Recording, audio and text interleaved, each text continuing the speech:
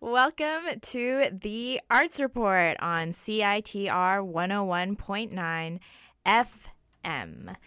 Today is April the 13th, and it is currently 4:56. Yes, we are early on the show today. Early. My name is Christine Kim. And I am Ashley Park. We are your show hosts for this afternoon, and we are broadcasting to you live from the University of British Columbia, Vancouver campus from unceded Musqueam territory. Today, our show consists of several reviews of different shows attended by your very own Arts Report team these past couple weeks. We are going to do a review of a play called The Out Vigil, and then move to a review of the Improvised Music Meeting, a review of the Royal Winnipeg Ballet Show, the UBC 100 Film Festival, and much more. So please do stay tuned for this jam-packed hour. Before we get started with all of the reviews, I do want to highlight two special upcoming events right here on the UBC campus. Ooh, what is it? The first is the performance of the 2016 Grammy-winning album From 412 Love by jazz prodigy Cecile McLaurin-Salvant on May 1st, 7 p.m. at the Chan Shen Concert Hall. Salvant will be performing a collection of songs, mostly written by herself, and Joyce Hinton, the co-managing director of the Chan Center, says, quote, "Just over a year ago, Cecile performed on our stage for the first time to a completely captivated crowd. The stunning concert left a lasting impression, and I knew we had to welcome her back soon. To witness this one-of-a-kind artist who continues to astound audiences and critics worldwide, and her extraordinary ability is an occasion not to be missed." So, for everyone listening, tickets are $36, and to encourage each and every single one of you to call into the Chan Center box office at 604-822-2697 to book your tickets. I will be playing Cecile's I didn't know what time it was, live at the Dizzy's. So I hope you enjoy this performance by Cecile, and I hope that you will be able to go see her definitely extraordinary performance. Yeah, and the Chan Center is a very glorious, beautiful venue as well. You get to have a really nice time listening to some fantabulous music. Here we go. You are listening to the Arts Report on CITR 101.9 FM.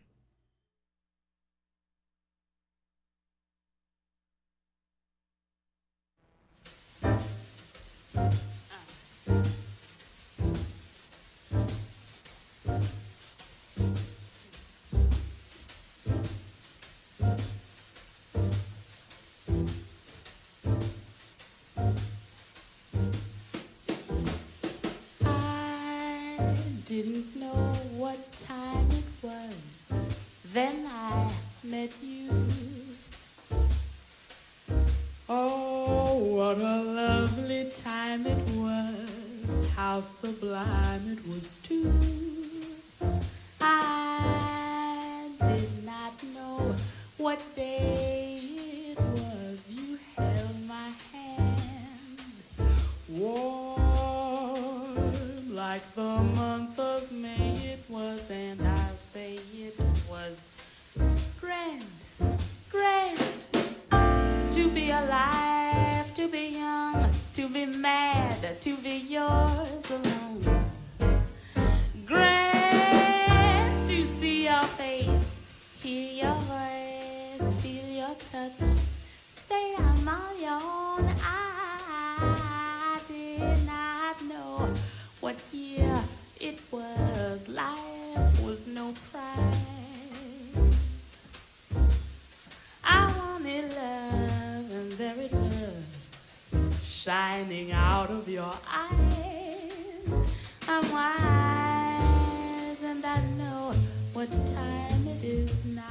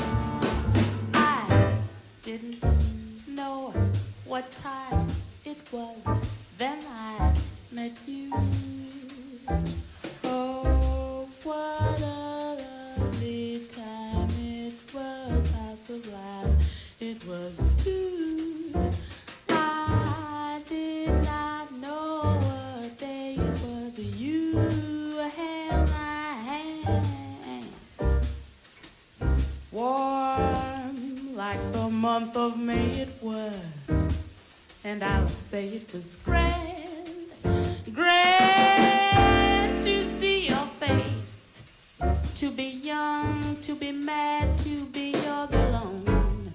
Grand to see your face, feel your touch, hear your voice, say I'm all your own. I did not know what year it was. Life was no prize. I wanted love, and there it was, shining out of your eyes.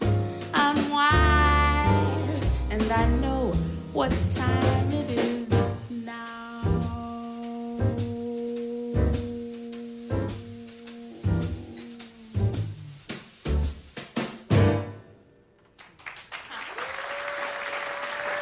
Thank you. Thank you very much.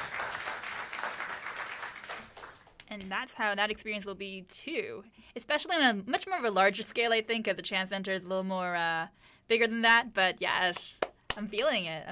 It sounds like a wonderful night. It really does. Yes. So again, tickets are $36, and Ashley and I both encourage you to call in to the Chan Center box office for Cecile McLorin-Salvant's performance of her Grammy-winning album For One to Love.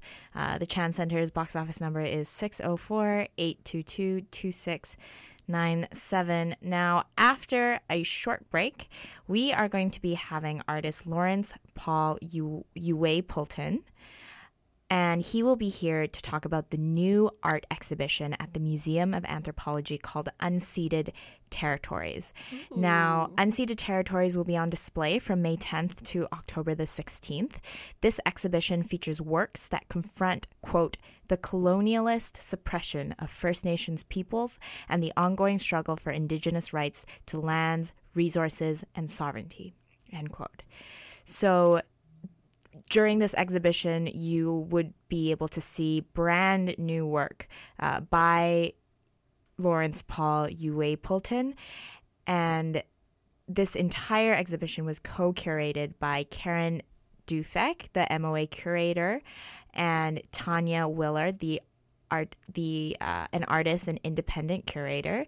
And Karen actually said, quote, this exhibition will undoubtedly fuel dialogue, indignation, and even spiritual awareness as it tackles land rights, environmental destruction, and changing ideas about what we can expect of Indigenous art from the Northwest Coast.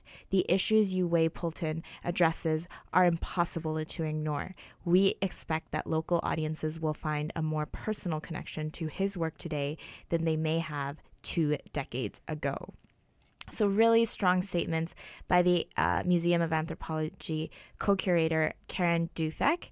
And so after this short break, we're going to actually have the artist Lawrence on our show to talk more about the exhibition. You are listening to the Arts Report on CITR 101.9 FM. I am Christine Kim. And I'm Ashley Park.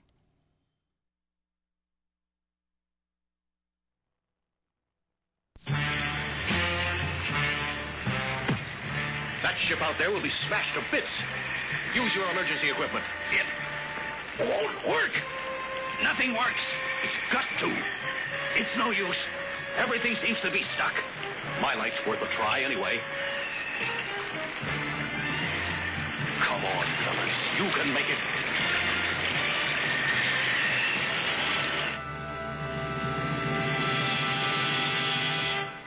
Just listen to this. Spider-Man saves freighter. You can't tell me the captain couldn't have brought his ship in without the help of that publicity-seeking show-off, Spider-Man. Don't get caught wasting power. Unplug cell phone, camera, and other battery chargers when charging is complete. Many electronic devices continue to use power even when you are not operating them. The amount of energy consumed by electronics in a year when they were not in use could power Whistler Blackcomb Resorts for 43 years. This Power Smart play brought to you by BC Hydro Power Smart and CITR 101.9 FM.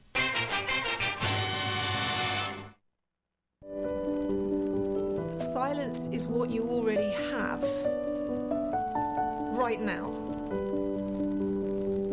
but you need to let it in. Patrick Shen's film, In Pursuit of Silence, extrapolates along philosophical and spiritual lines to offer a quietly nuanced portrait of our relationship with silence. Meditative cinematography and a minimal piano score complements interviews with scholars, physicians, and inventors as they discuss how silence is an integral and necessary part of being fully human. In Pursuit of Silence screens at Doxa on May 7th and 11th. See doxafestival.ca, doxafestival.ca for more details.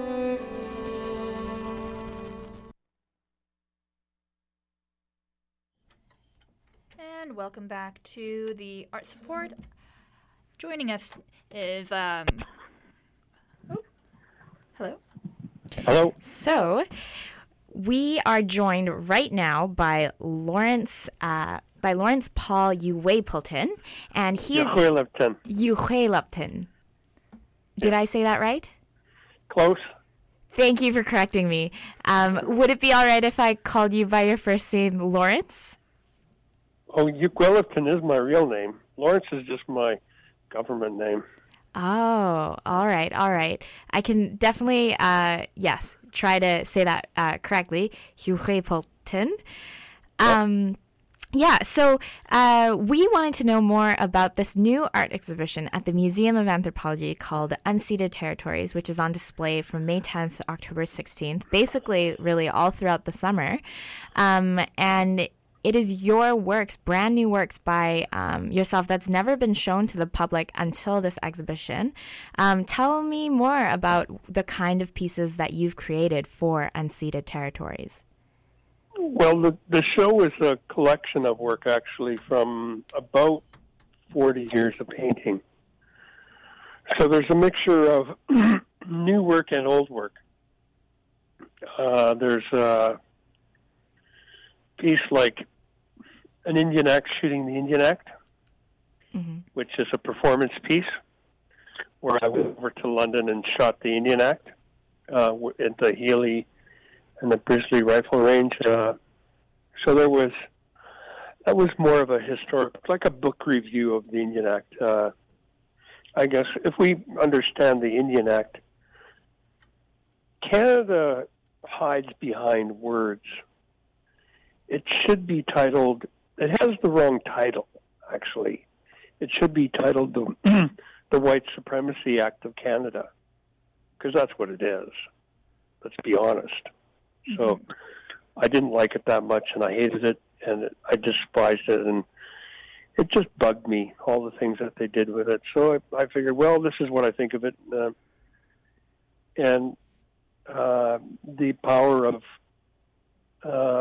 was what was enforced upon Native people. I used the same power, and I went and shot it with shotguns and rifles. So it was, and put a bunch of holes in it. That's one of the pieces in there. That's very powerful. Banff Center years ago, I did a virtual reality piece, which was one of the first virtual reality pieces that was shown at the National Gallery of Canada. Actually, was the first piece. So it's coming back into British Columbia, and the piece is going to be shown at the Anthropology Museum. So those are kind of there's another piece that's Reservation Dirty Laundry, which is an installation, which is a combination of little boys and girls' underwear laying on the floor in the shape of a cross, which is a reminder of all the children and boys and girls that were violated and molested by priests at the residential school. You know, there's paintings titled "Portrait of the Residential School Child." The history of this country is, truth and reconciliation. The truth is that they haven't given the definite number of how many thousands of kids died at residential school. So I did the portrait of the male and the female. The difference between residential school and public school is that the residential school was graveyards. When they changed the law for me to go to public school, I went home and I talked to my dad and I said, where's all the graveyards? How come there's no graveyards at public school? And he said, no, it's not like that. And I was kind of going, oh, really? That this doesn't happen to other people? Like, it only happens to residential school children? So I went to a funeral at the residential school, so I know that kids died there. And so I'm a history painter, so these are some of the paintings that I've done over the years. There's a painting, Red Man Watching White Man Trying to Fix a Big Hole in the Sky, which is dealing with the ozone. A lot of time in history, replacing natives into place and reason, we were not included in the Bill of Human Rights in this country. We're not even considered citizens of this country. How was this country made? Let's form a confederation, and then let's intern Indians on reservations. And then we've been interned ever since. So our relationship to this country is very different. as you can see with the latest news of all the suicides that are happening in northern communities, the difficulty of maintaining colonial internment camps. So our relationship to this country is very much, how long are we going to stay colonial prisoners on our own land? Let's emancipate the Indian. So that's why this show is titled Unceded Territories. This whole province is about unceded territories. We shouldn't have to surrender our land. This land is native land. Extinguishment policy to your queen, to the province, to the Canadian government, they're offering millions when this land is worth trillions. Mm-hmm. So I say no to land claims, and I say that to the government chiefs, you're selling us out, and they should stop land claims because they're asking for peanuts. The government is trying to settle for peanuts, and they shouldn't be doing that. 51% of Native people are under the age of 16. That's the majority, and they have no right to vote. Mm-hmm. So we have to look after them and their interests. So I say at this time in history, no to land claims. And unceded territories is a direct result of the colonial situation that Natives are in. Is that we join the Confederation of British Columbia joins the Confederation of Canada, and then it interns Native people on reservations. Thank you, but no thanks. Mm-hmm. I think we have to have another solution to the Indian problem. My work is about the relationship that I've had over the years living in this country, and the battles that we've had to fight for the human rights to be recognized as a human being in this country. So these are very difficult things to. The subject matters are not always pretty, but somebody has to deal with this stuff. And mm-hmm. The modernists were prepared to deal with the modern realities of Aboriginal people. Mm-hmm.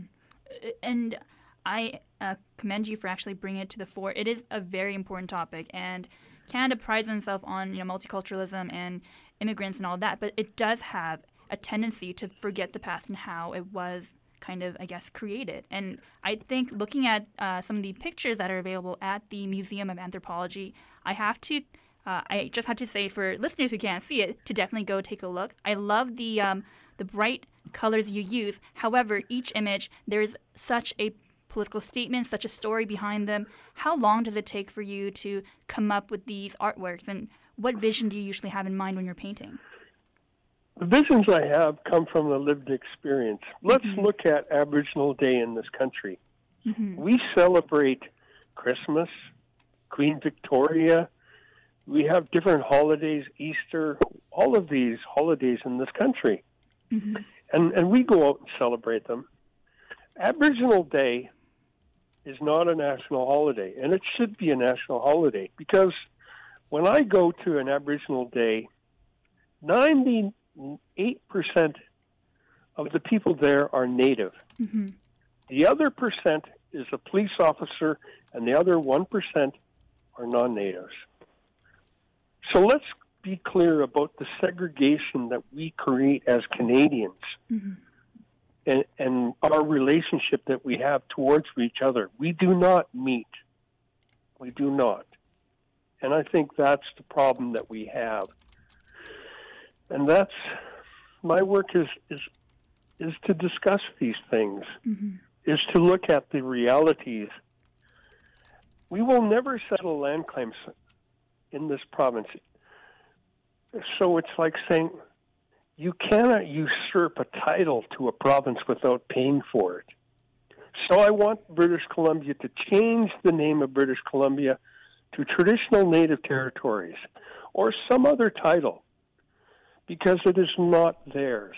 It is our land. We are the protectors. I am Brown Peace. I am the protectors All Native people are the protectors of these traditional lands. It is their inherent right, and they will never surrender these things. That's why I make art, is because that's the feelings that we have, is that we've gone to the Supreme Court, and people are starting to recognize that we are human beings. And this is a global problem around North America, South America, Australia, New Zealand. We are all indigenous peoples feeling the same thing. And I'm doing the same thing as any other Native person. I've dedicated my catalog to all the indigenous peoples of the world. So these are our struggles, and I think we have to change the name of British Columbia. I think that we have to look at what it means for Native people to be in their homeland. This is my motherland. I don't have the luxury of having a passport and going somewhere else after it's all said and done. After if Polly Lake is the answer to colonialism, it's a sad day for Environment Canada to say that they're doing their job. I have to protect this. When the oil spill out in the bay here, they were never ready for it. And they had a big contamination of, can we afford to have these big pipelines coming through British Columbia off the coast? Can we afford to have 400 tankers? Can anyone guarantee, can we afford to have 500 years to 1,000 years of contamination of Second Beach, First Beach, any of these beaches in Vancouver contaminated for the next 1,000 years, to stand in a harbor that smells like oil because of one oil spill? One person is asking for a pipeline, and I say no, but the rest of us have to be held for ransom because they're saying it's their right to have a pipeline. Well, no, it's not their right. And I think these are some of the problems that Natives are running into, is that they're asking too much for nothing. And I'm just supposed to step aside and be a good little shut the fuck up Indian. I'm not. I'm a human being and I have rights. And I feel that these violations that want to be put in place are not in the interest of all of the collective, because your children have to swim on those beaches just as much as my children have a right to swim on those beaches.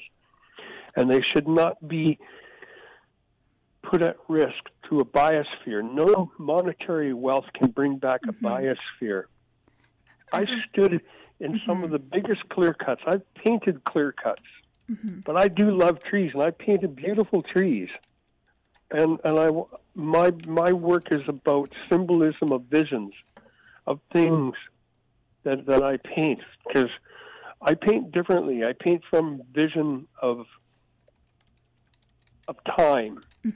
I may look at a forest, but I've looked at forests for most of my life, so I'm not standing in front of a tree and painting a tree. I'm coming back to a tree in my mind and honoring the tree and painting the tree and making the tree symbolically without a form line and creating a different type of painting, creating style. What people will come to see the style that I do is it's how much love I have for the land, and I want people to understand that they're being born here. They have to love the land. You can't say that I'm just going to be patriotic to the flag and the Queen. She has nothing to do with this here with our lives.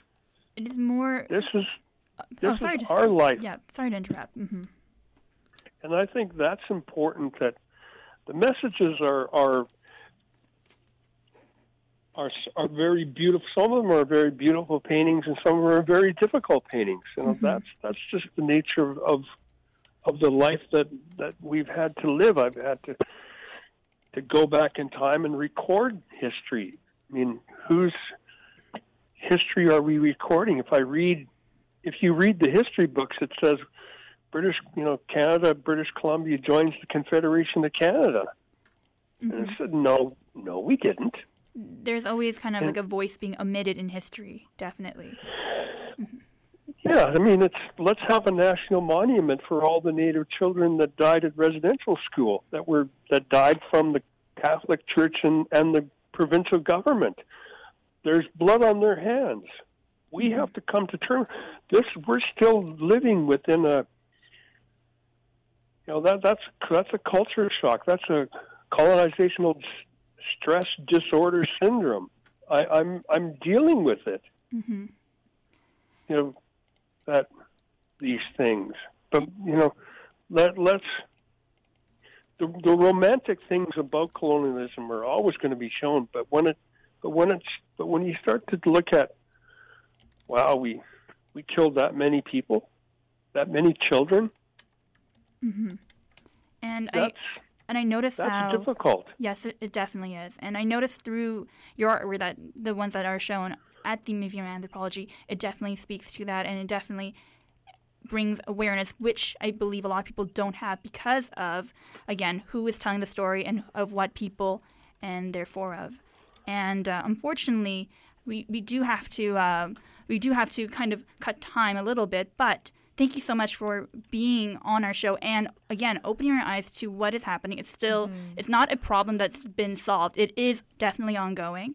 And for people who are really interested in seeing this issue, especially in the stylized works that you create that are really from real moments in history, again, your curated show is at the Museum of Anthropology. It is starting on May 10th until October the 16th. And I believe you guys have an opening party on Tuesday, May 10th at 7 to 9 p.m. Will you be there to speak? Oh, yeah, I'm going to be there. We're going to open up the show, and I want people to come out and enjoy it. I've created paintings, Spirit Dancer dancing around the fire, and it's an 18-foot by 11-foot painting. There's a lot of things for people to enjoy. I mean, I'm not always. I mean, I get upset sometimes, but I do put definitely. Please don't apologize for it. I think it's really, really great that you brought this forward because it is time to be serious because it is such a serious issue. It is such a serious issue. There is a lot of things in this country. You know, I think that's important to the missing Native women in this country that took a long time. I have 6 daughters, and I was concerned about what Harper said, and finally we have an answer to a government that is becoming more left-wing towards the direction of Aboriginal people. And I think that's a new direction and a new start, and that's where we are, is that we have to, the relationship has to change with this in this country. And I think that some of these paintings give an insight for people to understand what Native people are like, and it just takes time for change. We have to think of something new, to a new way to be, and that this is a great province to do it in. Is that there's nothing wrong with changing the name of British Columbia. Traditional Native Territories, the province of TNT, has a nice ring to it. I like it, but that's just the humor of. But there's. I'm going to have a contest for everybody that wants to participate to change the name of British Columbia to something more representative of all First Nations people and all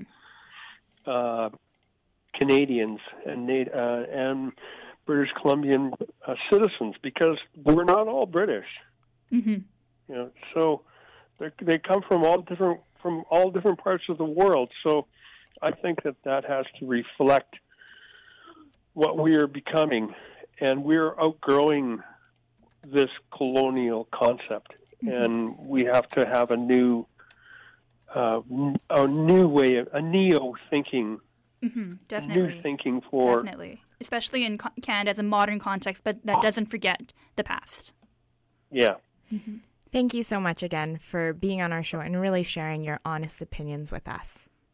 Okay. Goodbye. Okay, thank you so much. Goodbye. And again, for those who are interested, it is at the Museum of Anthropology, May 10th to August the 16th. I recommend going if you are very interested in especially the identity of Canada and Canadian history and how Canadian futures should be shaped through its idea of multiculturalism. Definitely go give it a look-see. So what's on the docket next, Christine? So after the break, we will come back at you with reviews lined up for today's show. We've got, obviously, our review of Memory Wax, a Vancouver International Dance Festival show. We've got reviews of a ballet that both Ashley and I went to go see this weekend. Beautiful. We've got a review of the UBC 100 Centennial by our very own Jake Clark. There's quite a bit of reviews coming up. But no matter what you're doing right now, just stay tuned after the break. You are listening to the Arts Report on CITR 101.9 FM. I am Christine Kim. I'm Ashley Park.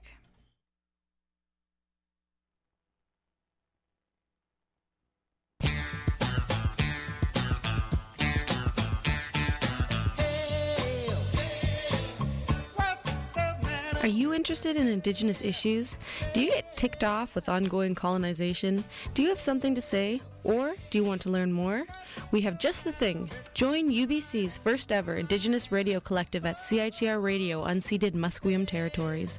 Our show, Unceded Airwaves, airs every Monday from 11 to 12, and we meet from 12 to 1 to plan our upcoming shows. We're interested in content covering various things from film to literature, current day politics, history, whatever you want to talk about, we're into it. Everyone welcome, Indigenous and non-Indigenous.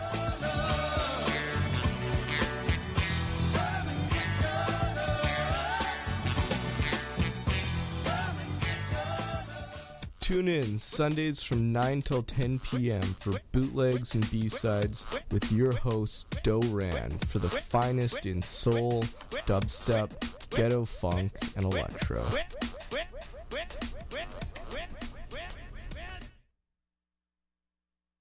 What? All right. I love that song, too. Anyways. Which song is that? I don't know. I like it, though. The whip song. Oh, wait. The other whip song the other now. Whip song. Anyways, welcome back to the Arts Report. I'm one of your hosts, Ashley Park. I am Christine Kim. And I'm Jake Clark. Howdy. So our first review comes from the arts reporter Christine Powell. She actually has the same first name as me, but this is Christine Powell, not Christine Kim. And she went to go see a performance at as a part of the Vancouver International Dance Festival. The Swedish dance company Memory Wax celebrated its 10th year anniversary in 2014 by making an extremely large co-production with Danza Teatro Retazos from Cuba. The description on VIDF states that, quote, in this action-packed 45-minute dance piece with 8 world-class artists, Memory Wax and Danza Teatro Retazos explore the need to belong and be part of a community while juxtaposing the desire for freedom. With contemporary dance as a base, elements of pantomime, hip-hop, and folklore are all visited as contrasting characters emerge. Everyday scenes are enhanced in a constantly changing dream world where memories and desires are intertwined. Chrysalides, a performance about belonging and identity portrayed with humor and poetry. End quote. And is Tony Danza in it? Sorry? This is Danza in there. No, that was a bad one. No. Christine Powell went to go see Memory Wax on March the 11th, and this is what she reported back to us with. So this is her very own review. She writes, the first part of the performance was possible, impossible, an act that oscillated between silly, there were stretches where the dancers were shirtless and had white afros, and reality bending. Dancers made their bodies look like their heads were screwed on backwards. Wow. Part 2 of the performance, Crisalida, Reminds you was of a Red Beach more on Saturday. serious comment on modern Cuban identity. The dancers began in skin-toned underwear, slowly dancing as pairs, but the act turned into more of a cooperative dance featuring an overhead projection of the dancers who were lying on the ground. It was refreshing, surpassing, and an incredibly novel expression of identity, and I was happy to have gone to see it. So that was our very own Christine Powell's review of Memory Wax. Now, for those of you who are interested in other performances featured at VIDF this past year during its 17th anniversary, please visit the official website vidf.ca. The Arts Report covers VIDF annually, and each year there are more and more new, exciting dance pieces that we really can't help but talk about and go review. And Memory Wax was really just one of the few that we wanted to highlight. Oh, so good. So good. So moving on to our second review, I personally went to go see on March the 18th a production by 20-something theater, which called The Outvigil. This play, I'm going to give you guys a short synopsis of it. I'm going to give you a short synopsis of the play. So, mere hours before the opening of the perilous king crab fishing season, a young Newfoundlander arrives in Alaska, desperate for a job. A modern fable steeped in maritime lore with live music throughout. The Outvigil questions our ability to accept the natural world for all that it is, both beautiful and terrifying. I know that's set in Alaska, but that sounds like it could be one of the most Canadian things ever made. No, not Canadian. But yes, sort of. Yeah, like he's a Newfoundlander, and he ends up. I remember this story from it was a long while back, but it's about a guy from Newfoundland who moved to BC, and he. I don't know what the point it was. I just remember a guy from Newfoundland who moved to BC. Okay. But that particular accent, the Newfoundlander accent, was done so well by these actors, and that's one of the things I want to highlight. So the synopsis that I just is straight from the website, the direct website of 20-something theater, and the production was written. It's an original production by Julie McIsaac, and it opened March 17th, ran till March 26th. I'm quite sad that it's gone. I hope it comes back at some point because I really absolutely love the production. Everything from the set to the characters to the plot was entrancing and funny and meaningful. So like we said, it's actually set. It's set with this guy who goes to Alaska looking for a job at just the right time, the king crab fishing season. And the set switches from the boat, / dock, to this small town shop where the main character, Danny, played by Matthew McDonald Bain, grew up in. And the entire stage is lit with this eerie green hue that really set the tone for the entire production. There was the great set design and the audio cues of waves and seagulls. So it really felt like you were out at sea along with Danny. And in terms of characters, I really want to highlight Lizzie, who is played by Stephanie Isaac. Stephanie Isaac is a Vancouver actress I've seen in a number of productions before, like Scratch. But in this particular one, she really pulled off that Newfoundlander accent. The Newfie accent. Really, really well. She wore it like it was her native tongue. And I really always admired her talent for acting, but I really think that for the Outvigil, she just took on the persona of Lizzie and the accent and the mannerism of a small town girl really, really well. And if I didn't mention this before, there was live music. There was a violinist on stage who accented and highlighted all of the crazy parts of the plot. And for the plot specifically, I felt like the plot was really quite heartfelt. I liked how there was these continual flashbacks to the past. But despite these flashbacks, I never really got lost in the plot. I just really appreciated how the flashbacks helped you dig a little bit deeper into why Danny left town, what exactly happened between him and Lizzie. So overall, it was really, really a great production. Now, enough of me really talking about reviews. Our first one was by Christine Powell, and the Outvigil was something that I went to go see. Something a little bit more recent that both Ashley Park and I went to go see this past weekend was Going Home Star. Going Home Star. Yes. Home Star. We did a ticket giveaway for Going Home Star last week.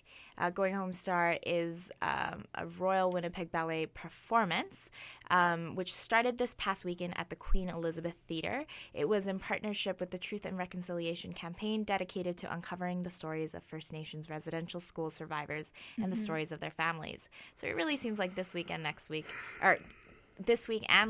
we have this kind of persistent remembrance of what's going on with the Truth and Reconciliation campaign and what is still yet to be done. So the original work of Going Home Star is a decade in the making, and it was an original work put together by Canada-based artists, including award-winning Canadian novelist Joseph Boyden, acclaimed choreographer Mark Godin, renowned Canadian composer Christos Hatzies, and the ballet also featured the music of Inuk throat singer Tanya Tagak and Steve Wood and Northern Cree singers. The ballet really had such a strong storyline centered around Annie, the main character, who is a hairstylist in the city detached from her First Nations heritage. But she runs into this character whose name is Gordon, and he's a homeless man really struggling to bear the weight of what his former parents and parents' went through in residential schools. Annie, throughout the ballet performance, begins to see exactly what Gordon has been struggling to carry. She helps him carry the weight of those stories. And it's really like a heartbreaking but absolutely beautiful depiction of residential schools and how it's not a solo effort of trying to deal with this past. It's really a community effort of being able to kind of bear the weight of all these memories. And I really, really appreciated almost everything about the performance, like the plot, the dance, the music, the use of projections, the use of props. And I mean, Ashley, I really, really loved it, and I know you also did love it. What were some of the things that you particularly loved about Going Home Star? Oh man, one thing I have to touch upon this, and I think it's really great that this performance had so much kind of cross-cultural dance styles incorporated into its performance. And I think you mentioned this at the show we went to. They opened the show with a traditional, I believe you said it was a traveling song? Mm-hmm.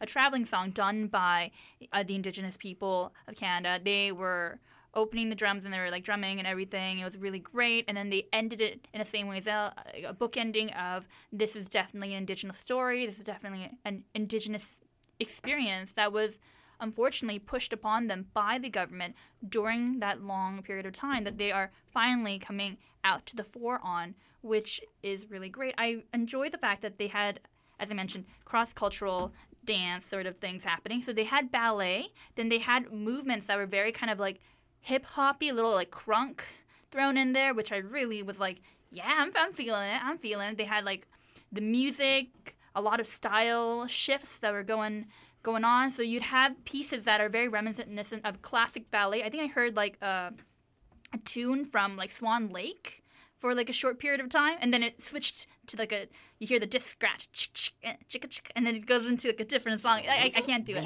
Yeah, a little like that.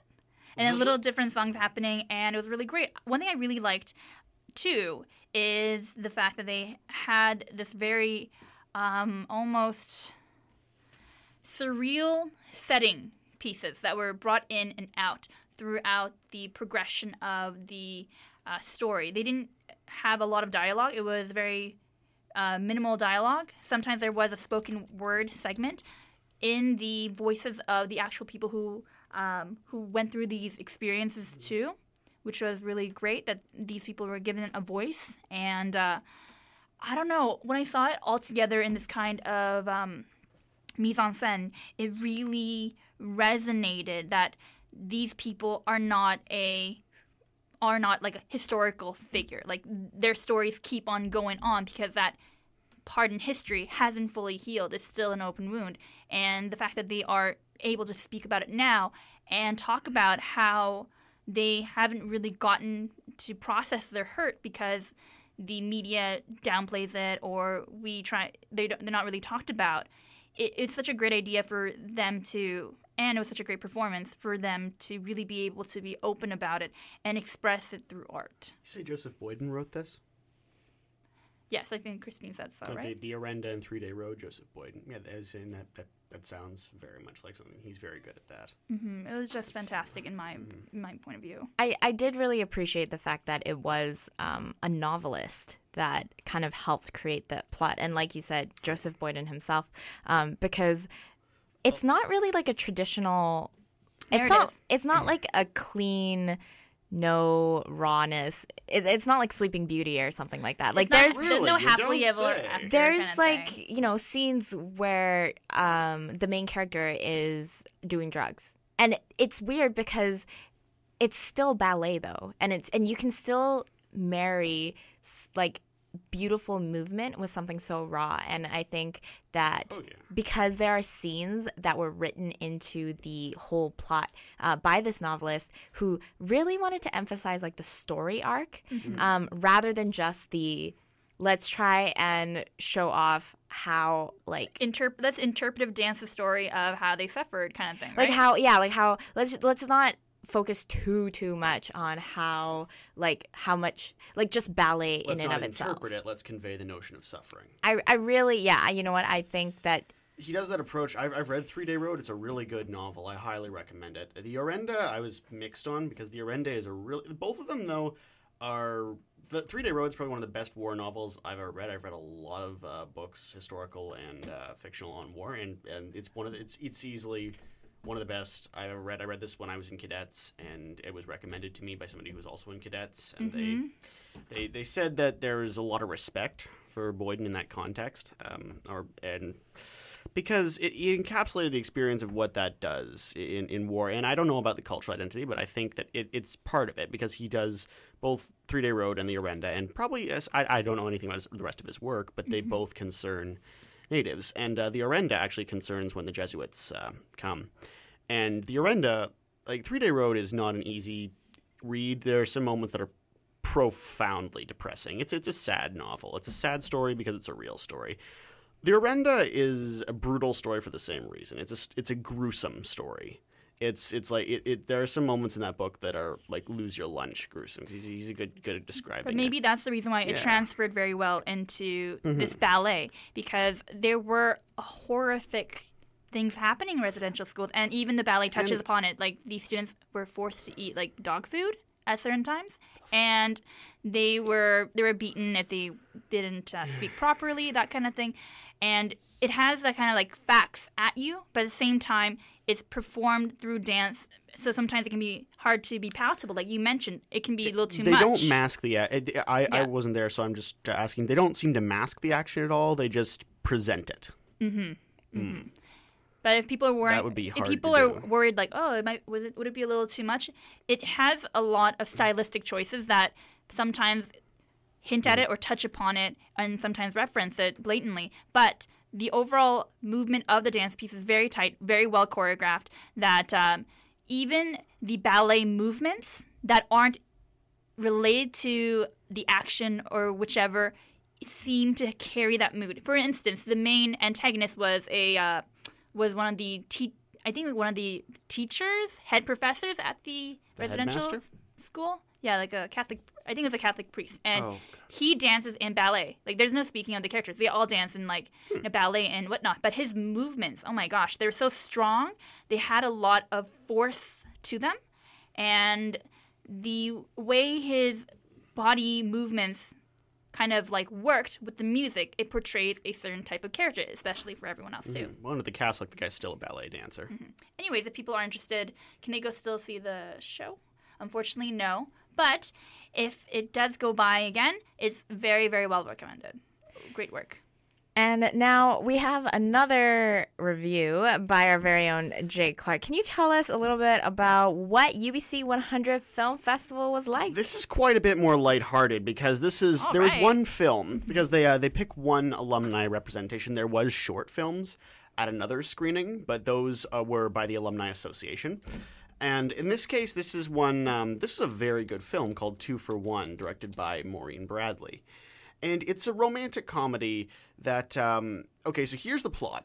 The plot is one of those stories which is a little hard to describe, but it does make sense. There's a trans man whose ex-girlfriend gets his ex-girlfriend pregnant, and he gets pregnant as well because she attempts to get inseminated, and he helps out. And basically, it's how did he get in? And it's okay. He's not all the way male. Yeah, I know. But then I'm wondering, like, did it, like, whoops, I spilled it on myself. Like, well, no, it's that they take turns. Oh, and, they take turns. Okay. The similar discussion happens with his mother, played by Gabrielle Rose, and both Gabrielle Rose and Gavin Crawford, the man who plays the trans man, have won awards for their performances, rightly so. This is a very funny movie. It's very well acted, and the best thing about it was, looking at this, it's a movie about a transgender person, like a trans man in this case. Yep. Female to male, transsexual, and he. I'm gonna say he because of course, gender identity is male. He is played as just kind of trying to get along, and there are difficulties with that. But in the end, he's an engineer, and he tells his coworkers that he's pregnant, and the only emotion that is really conveyed is confusion. At first, the guy's like, is that like bisexual? And then the other guy's like, no, read a book. Yeah. And then they just like, there's some kind of head scratchers there. And I personally, I come from a small town. I come from a small city in Ontario. It's a college town. I've still witnessed some pretty, not malice and malicious, just acts of ignorance about transgender issues, including from myself. It's just, it's not a very well understood issue. I still probably don't understand a lot, but this movie, for one thing, conveyed the situation, as I'd understand it, very clearly.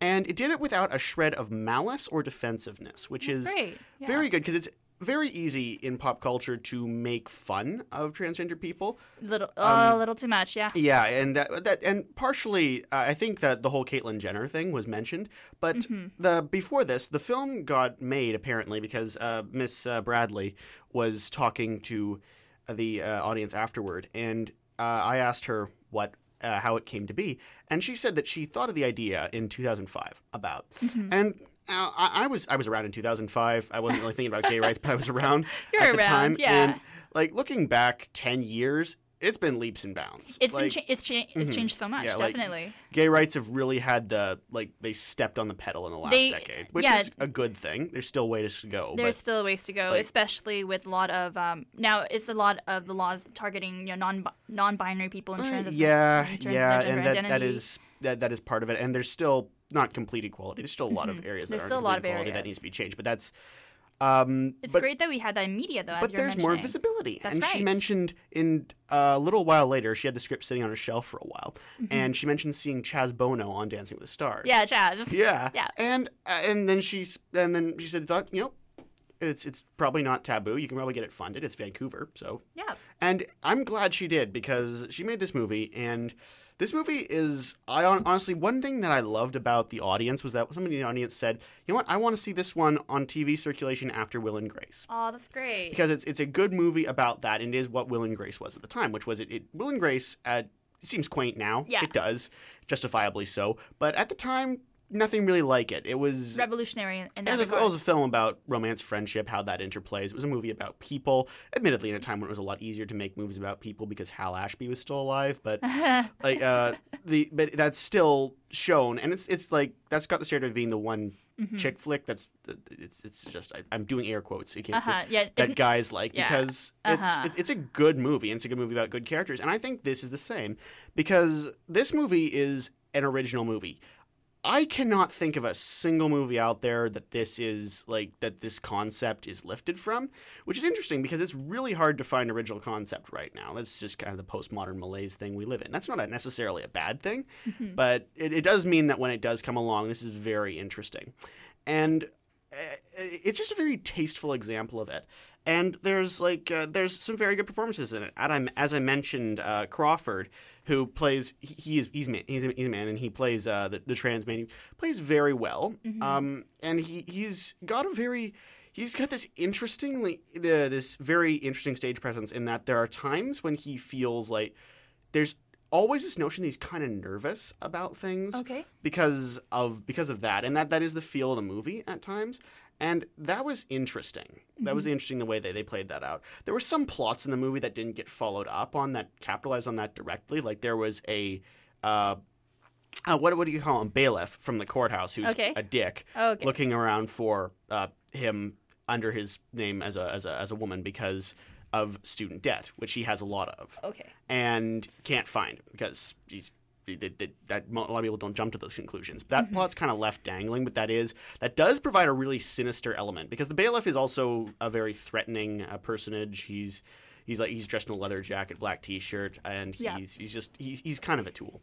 But he's but he has that demeanor. He has that kind of tension. It's a very well acted scene between the two of them. But all these scenes are very well acted. Some of the most charming though is him and his mother, who's played by Gabrielle Rose.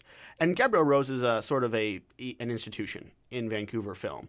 I've seen her in a few. I've only really seen Vancouver film in the last year or so. I've seen her in a few, and she's very good. And she's in this one. She plays kind of his hippie mother. Yeah.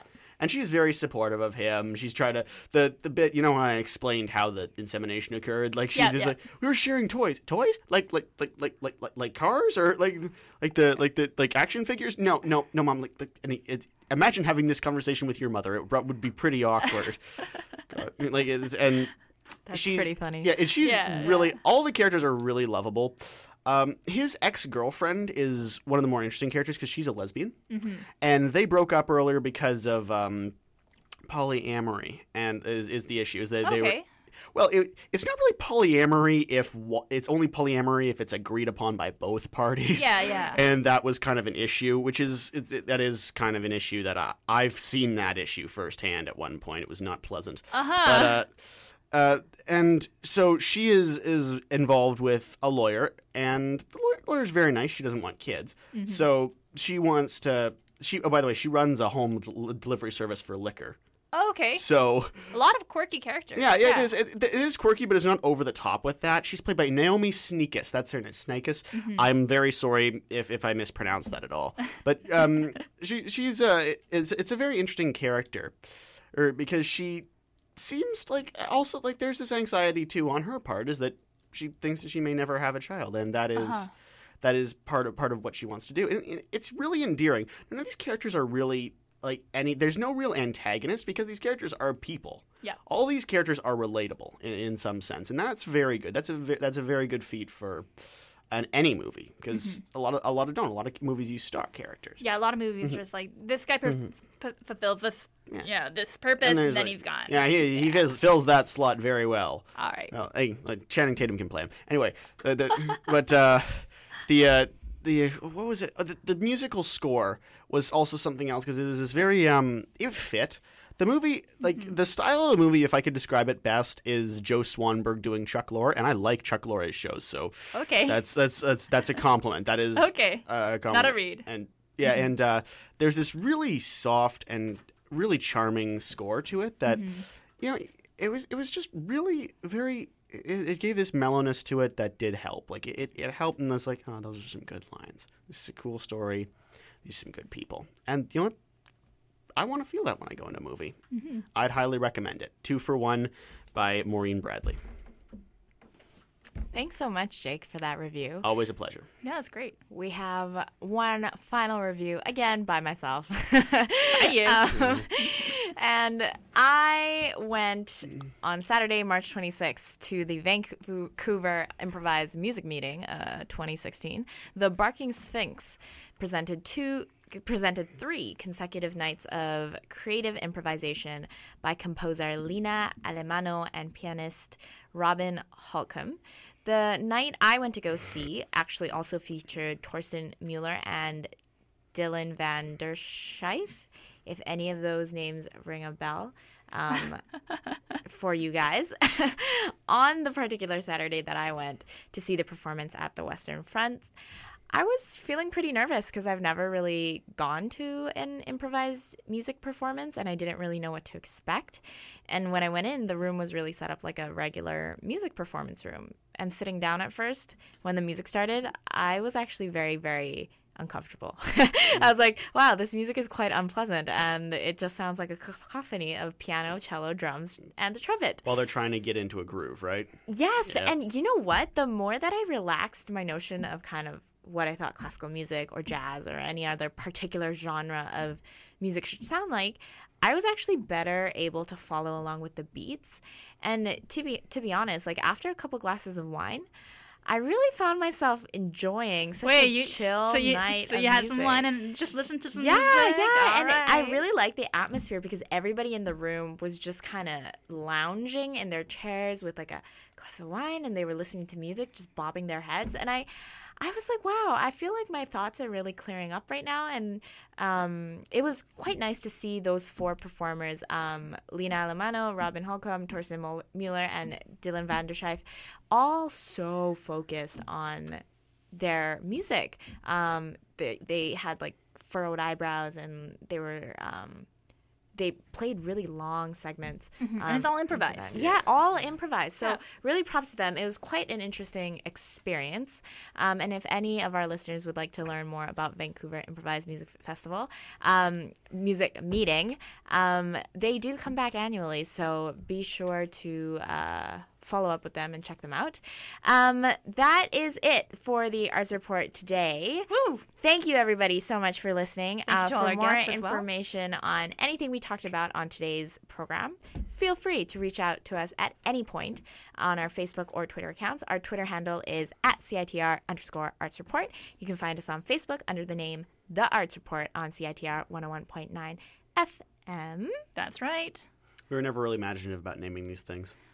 It's easier for people to find us. That's true. Yeah.